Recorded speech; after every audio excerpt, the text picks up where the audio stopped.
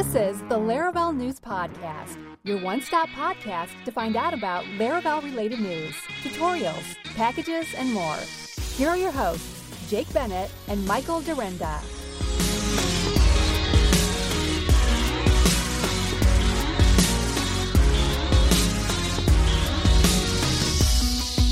Hello, everyone, and welcome back to episode 151 of the Laravel News Podcast. We're so glad to have you here hanging out with us on air. I want to give a quick shout out to our sponsor, Honey Badger. Today, Honey Badger is for monitoring all of your errors that come in unexpectedly, of course, because we're really good programmers around here, but errors still happen. So when they do, Honey Badger is going to be there to catch them and tell you all about them. Michael, how's it going, my friend? Going well. You may notice that I'm at a higher vantage point today. Indeed. Got my I have noticed. New standing desk last week, which I hadn't set up when we recorded North Meets South yet. It was sitting in boxes on the floor, but got it all together on Sunday night. Ended up going to bed at like 1 a.m.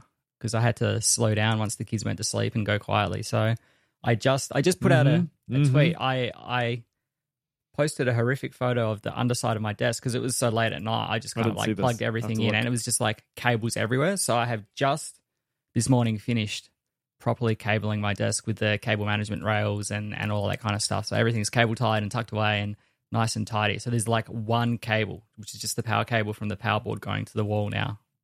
So it's good. I haven't, I only just got this, but I had like one of those tabletop standing desks when I was at my last job, and I would stand for hours at a time, but it's been 8 months 9 months since I was at that job, and so you're probably feet are tired now. My stamina was gone. Like the first day I thought, I remember doing this, it's easy. So I stood from like 8:30 until 12:30, and I thought, whew, I gotta sit here. So it's good. I remember it's nice. Every year when I would come back from summer and I would have to start teaching again. Oh my gosh, those cables are terrible.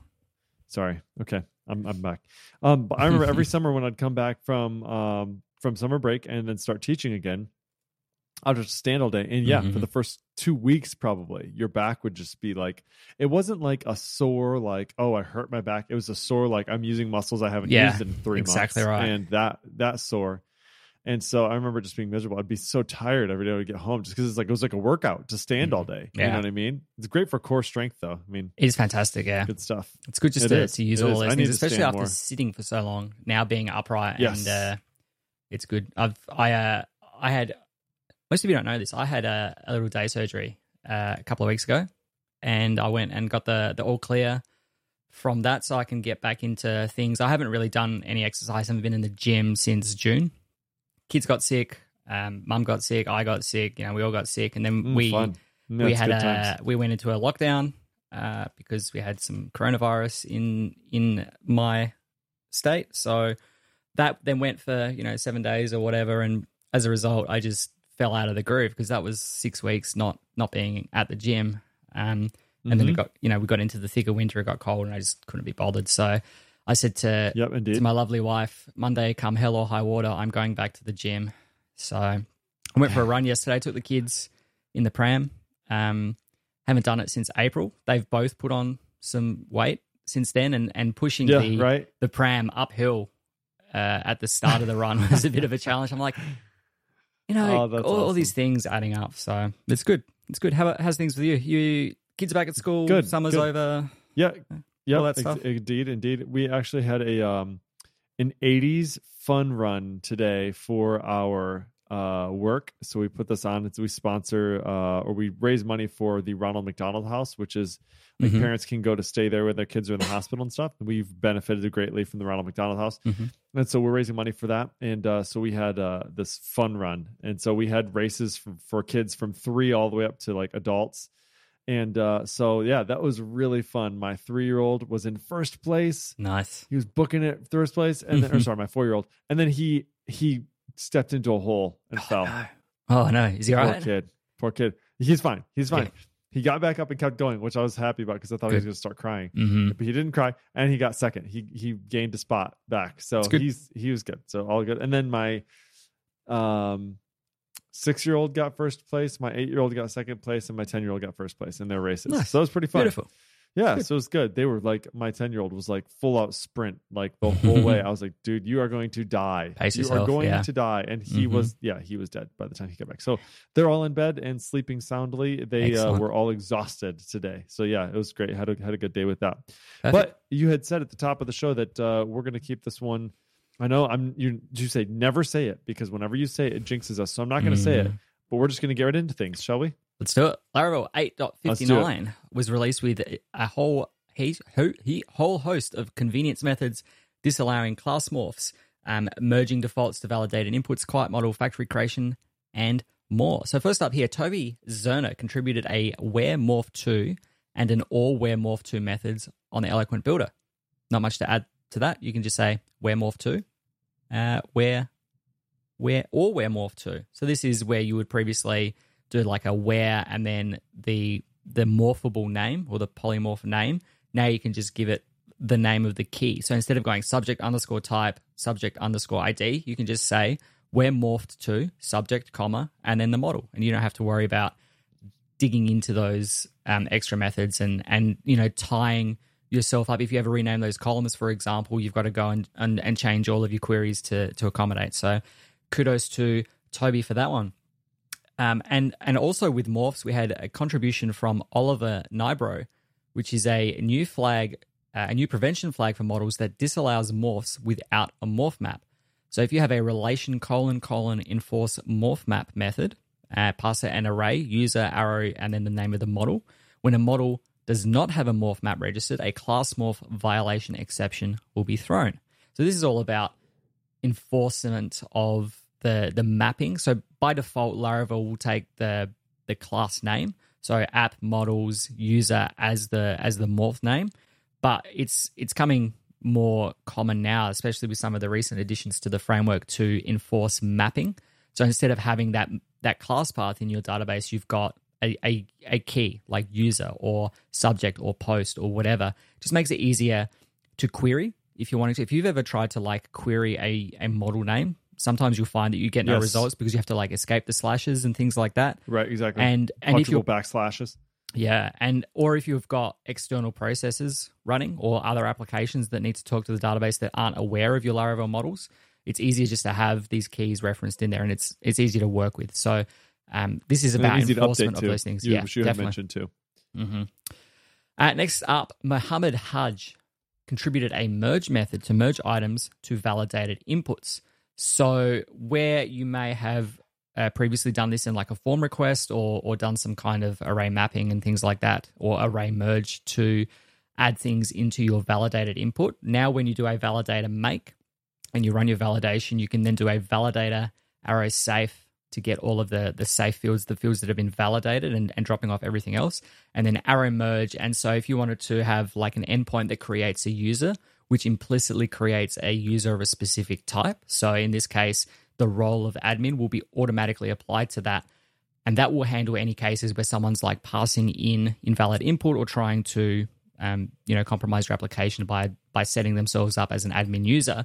By merging, you will actually override those values and set your explicit defaults. So that's a cool contribution there from Mohammed.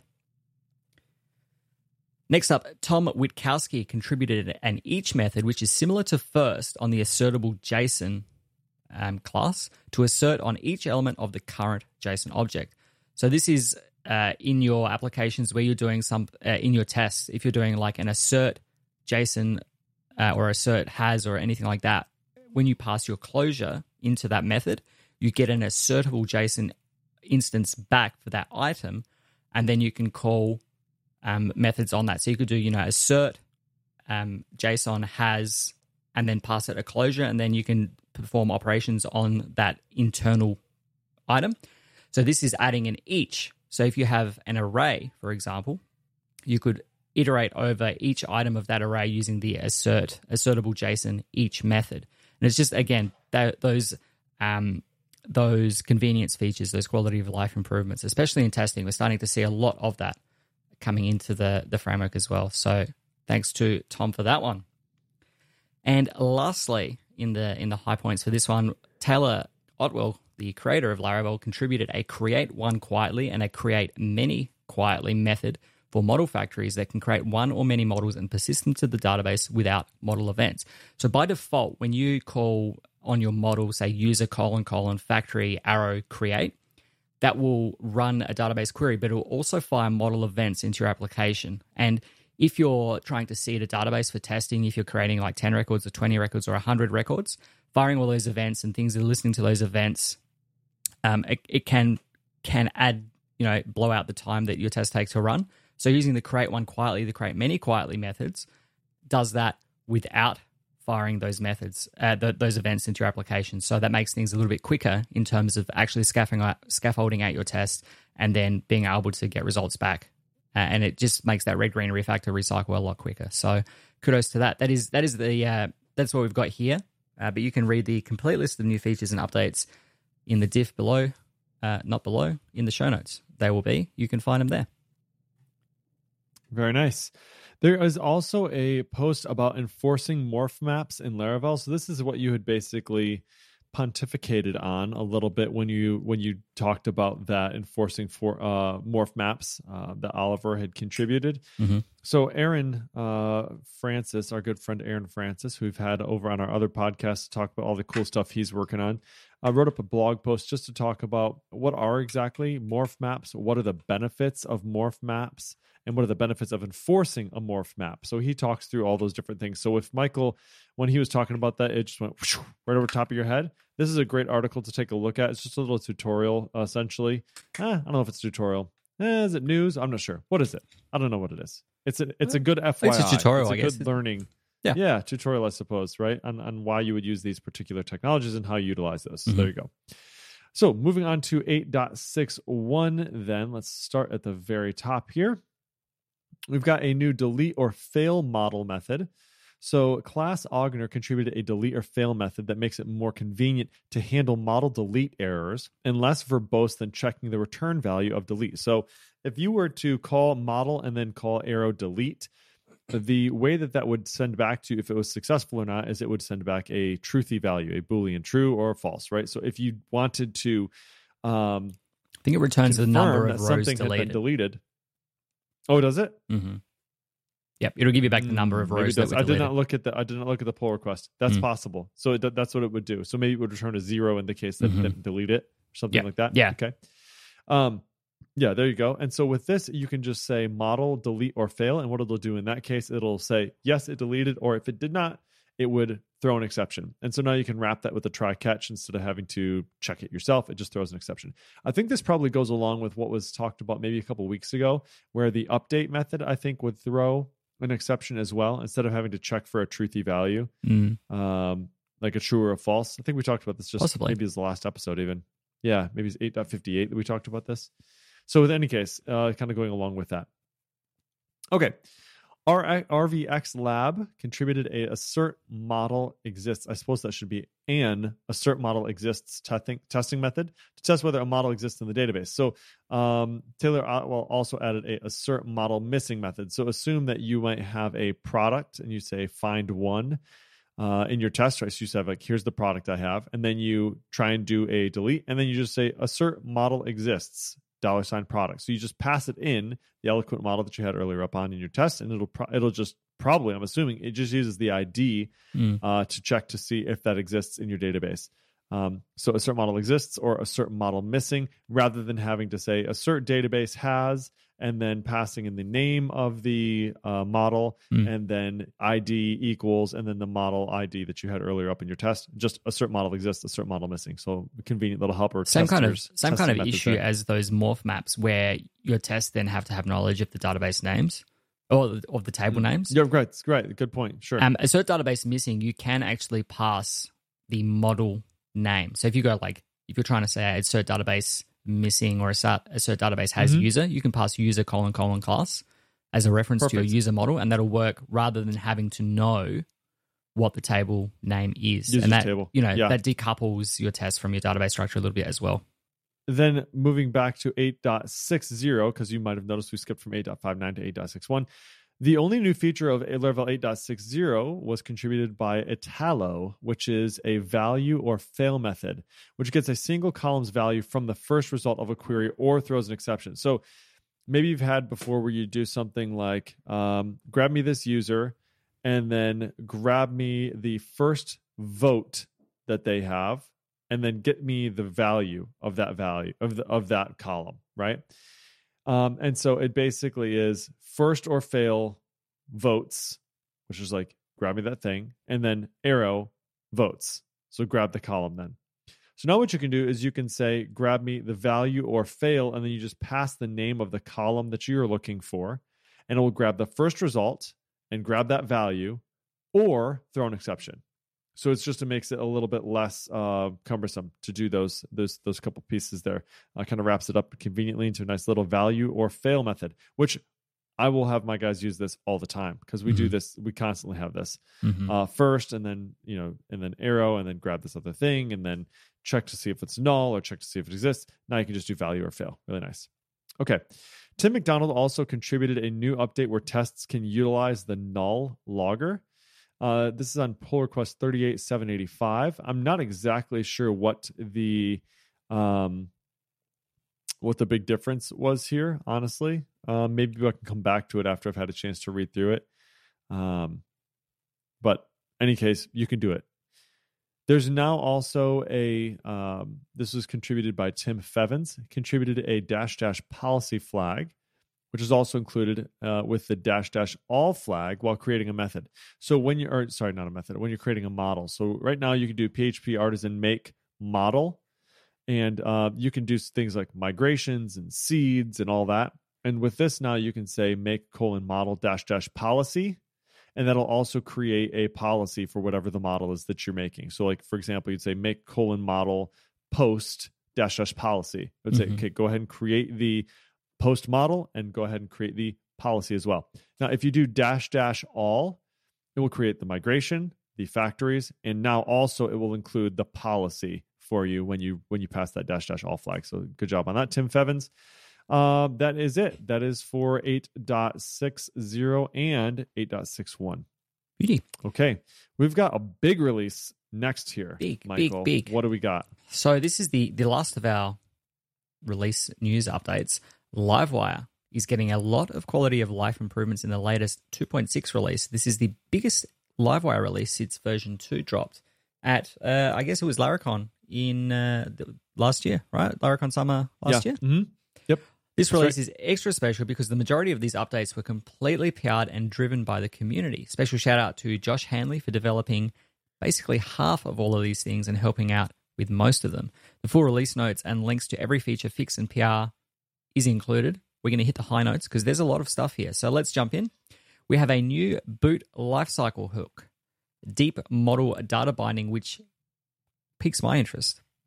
We have wireable objects, array targeted loading indicators, warn when multiple root elements are present, private methods and props available via this, custom wire loading delay durations, multiple paginator support. Goodness, this goes on and on. Support with redirect with, cleaner query strings, browser back button cache config, blade component layout love, support for union types, support adding removing public properties on deploy, support datetime immutable and carbon immutable. And that is it. That is a lot of stuff. Oh, that's all. That's all it is. That's just all it is. That's just all it is. Each one of those has at least like 3 paragraphs underneath it too. Yeah. So it's not like it's like it took me a bit of just scrolling. Like a quick. It took me a bit of scrolling to get past the headings for each other. So Caleb Porzio, who is the author, the creator of Laravel Livewire, has put this together.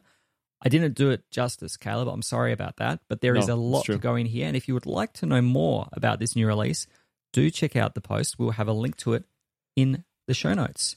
And hey, there's some really, really nice stuff in here. Yeah. Anytime you are making huge changes to your application like this, your code may end up with errors. Even code that is written by an amazing developer such as yourself. And when those errors happen, it's nice to know that Honeybadger has your back.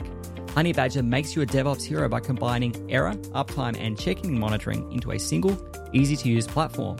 They'll send you alerts in real time with all the context you need to see what's causing the error and where it's hiding so you can quickly fix it and get on with your day. The included uptime and cron monitoring also lets you know when your external services are having issues or your background jobs go missing or silently fail.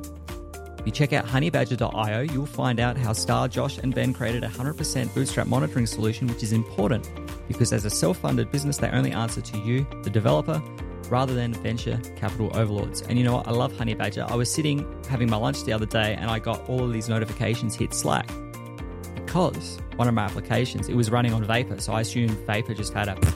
But it just said could not find any commands in the Vapor namespace. And so I got a whole bunch of alerts and then they all fixed themselves up. But I knew that it had happened, and that's the key thing because it prompted me to go look. So definitely check out honeybadger.io to become the DevOps hero your business deserves. Thanks, Honey Badger. The DevOps hero you were born to be. Hey, folks, we've also got, as we transition into the packages section here, this is a pretty cool one. This is rich text for Laravel. So if you've ever used the Tricks editor, which is the Basecamp, full, what is it? WYSIWYG. It's the Basecamp sort of WYSIWYG. Yeah, thank you. Text editor. And so I think that Laravel Nova uses this. It's really, really excellent and works wonderfully. But some of the times when you're going to use it, you have to follow like a tutorial to figure out how you set it up. It's easy to integrate into the front end, but then how do you store it in the back end? And then how do you retrieve it out of the back end? How do you query for those, to do like full text search across those? And how do you display it? And how do you handle attachments? And how do you, all those things, right? All those things that you have to figure out. Now you don't have to figure those out anymore because Rich Text Laravel integrates the Tricks editor with Laravel. And it's inspired by the Action Text gem from Rails. So here's what it provides. Everything necessary to store, create, and update rich text with the Tricks editor. So it has a database schema design to make it easy to associate rich text with models. It handles images, attachments, and uploads. It has support for Tricks content attachments. It retrieves content objects such as attachments and links. And it has plain text rendering. So it's flexible in that you can use it in the recommended way, or you can use it in a more lightweight way that allows you to store rich text on any modal. Or sorry, not any modal, any model. So you don't have to give it a separate table. You could just say, this is just going to be in a column on an existing model, throw it in there, no problem. So you can use the provided package database structure where all rich content is stored outside the model with associated rich content. Or you can use the packages as rich text content trait to cast a rich content field onto any model, which is a really nice way to do it. So they've got some code in here talking about how you could do each one of those two options.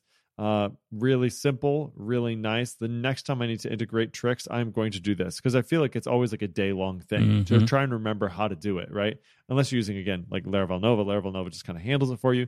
But this is pretty nice. So very, very cool. Thank you for whoever it was that made this. I'm going to go look because it doesn't have it.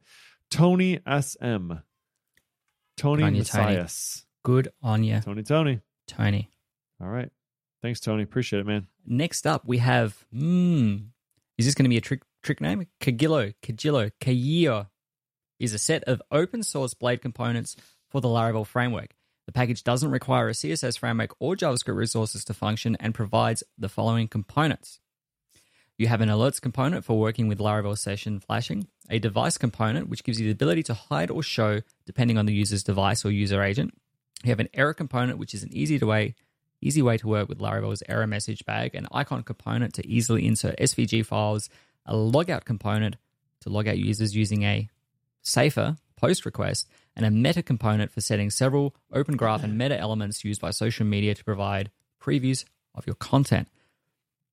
So there's a whole host of here. These are just Blade components that you can use in your application instead of having to do all of these things per application. Every time you do it, you can just use like an x-logout, which will put in your logout form. You can use x-meta, which will give you a whole host of open graph for your primary meta tags, your open graph /Facebook and Twitter tags as well. The documentation can help you get started and has examples for each Blade component, which you can learn more about and get full installation instructions, as well as a link to the source code on GitHub in the link in the show notes. Very nice. Next up, we have Crayon, which is an open source CRM built with Laravel. So CRM is a customer relationship management tool and is an app that is built with both Laravel and Vue.js. As a CRM application, Crayon provides complete customer lifecycle management and extensibility using familiar Laravel concepts. You have the ability to convert opportunities into revenue, manage customer interactions, granular access controls, activity management, visual leads with a Kanban style cards and UI, unlimited custom fields, allows you to manage products and services, contact management, a CRM dashboard, and it allows you to extend everything via plugins.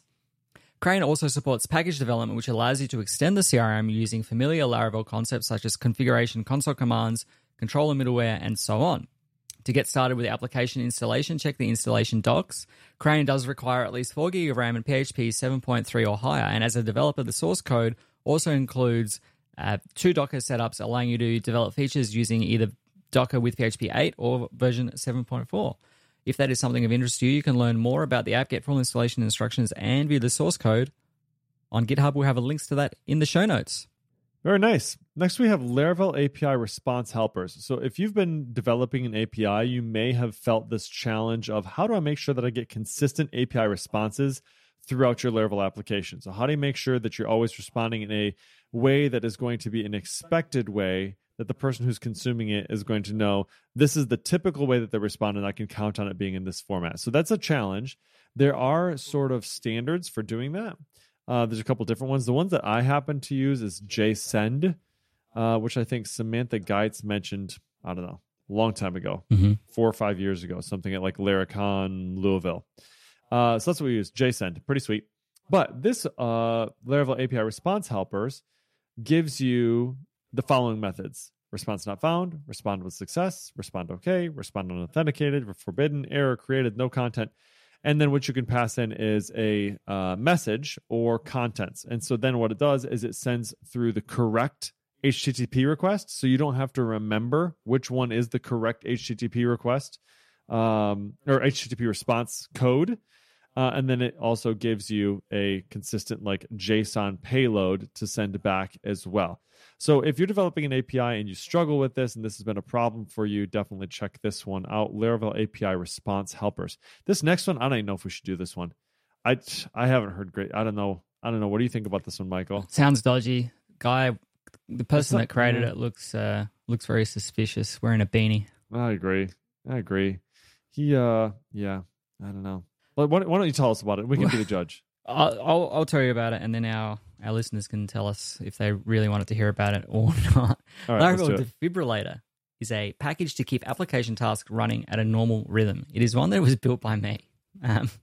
Michael! And yay, everybody's Michael. favorite human, Paul Redmond, messaged me and he said, I think we need to write a post about this. I said, you do what you got to do. But the package was born out of some frustration that we had with Then Ping Me, where if the database went away or there was some error or something like that and we got backlogged in processing jobs, we would keep piling on and adding things on. So if there was an error in the application, which triggered an exception, which triggered that job to start again, and that, we had this cascading effect where we would keep retrying the errors, but we would also keep running our scheduled task, which would keep pushing more things onto the queue, which would keep erroring. So the defibrillator, and I went really far off the deep end in the naming for this thing, the defibrillator allows you to essentially keep tabs on your application to make sure that it has a normal rhythm. If you're expecting something to run every 60 seconds, this will help you make sure that you're doing that every 60 seconds. And what it does is if you consider a scheduled task that communicates with your application users on a regular interval, that scheduled task is something that queues notifications to our users based on some condition within the application. And in a normal situation, you might have 3 or 4 or 10 or 20 or whatever notifications going out. And they're dispatched within a few seconds, and then it all starts off again in another minute when your scheduler runs. But an application error causes the application to spiral out of control and queue notifications back up. The database doesn't get updated to know that it's done something. So, where you would flag those notifications as having been sent, because there's a lag in doing that, the scheduled task runs again, and they try and send again. So suddenly your queue's got tens of thousands of jobs in it, and you're stuck in a cycle that you can't keep up with. You can throw more processes at it, more workers. You can scale up your SQS workers and things like that, but you're still going to have issues. So essentially what this does is within your scheduled task, you can call the defibrillator and say, like, does my application have a normal rhythm? Have I... And essentially what that does is checks to see, is there an entry in the cache for this task that is active? And essentially what active means is that it is just storing a timestamp. Is that timestamp in the future? If it's not, what will happen is that you defibrillate your application, which pushes that timestamp out and then returns early from your scheduled task so that it doesn't kick off again, allowing your database the chance to catch up, your other queue workers to finish doing what they're doing. If it does have a normal rhythm, then it processes the rest of your job and it defibrillates again and it pushes that timestamp out.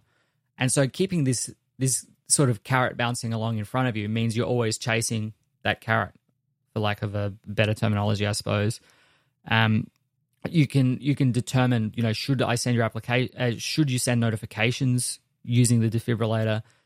You can increase or decrease the interval between this thing. If you've got a task that runs every 10 minutes, well, you don't want your cache key to be expiring in 90 seconds, because obviously that's going to cause it to not run when it should. So if that's something that's interesting to you, I've had this issue come up, as I said, with Venping.me. I had it a number of times at my last job where we had different things that would just cascade onto themselves because of that issue. So definitely check that out if it's something of interest. If the package is useful to you, let me know. Hit me up on Twitter.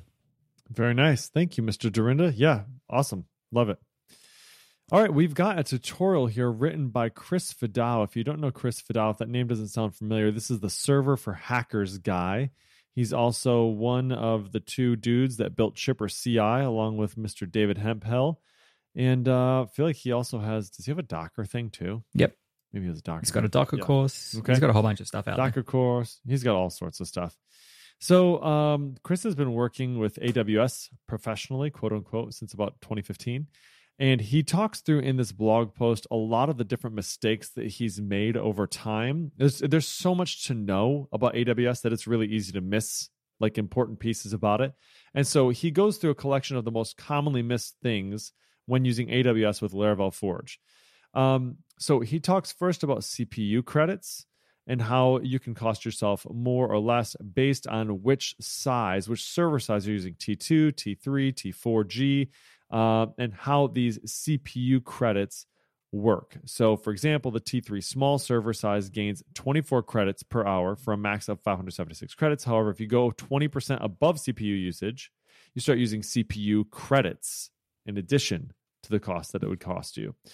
Yeah, luckily the cost is generally low, so you might not even notice the increase on your bill, but it's best not to leave your server running at that speed, at that pace, right? So you can monitor your CPU credits and burst usage in the CloudWatch metrics for given instances or with the EC2 control panel under the monitoring tab, or you can use Vapor. There you go. So not using cheaper servers. So he's saying using the cheaper instance might not always mean that it's better, I think. No. Right, exactly. And so he talks about what are the best ones to use. So he says that there's the newer T4G instance types. These use ARM processors and are generally the cheapest.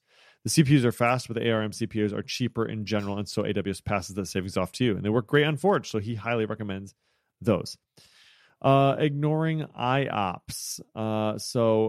This is a pernicious mistake. Not checking IOPS usage. This is input-output, I believe, processes. Yeah, hitting disk volume limits.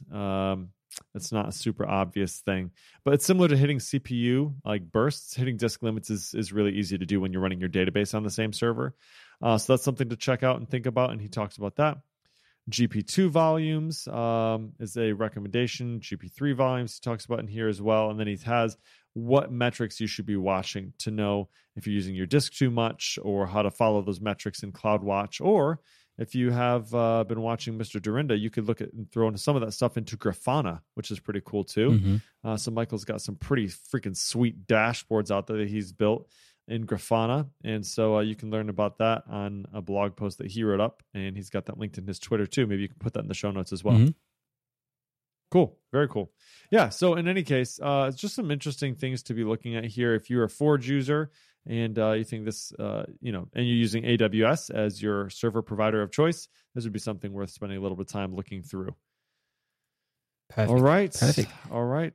The last thing we have here, Laravel Fluent is a package by Boris Lepikhin that provides an expressive way to define your model attributes. The package automatically builds casts at runtime, and it gives you native auto-completion of model properties.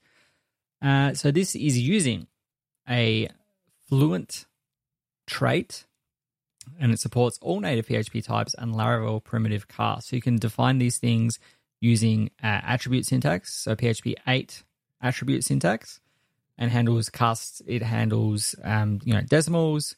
It allows you to do all the good things that you know and love using native class properties rather than the cast array on your Laravel model.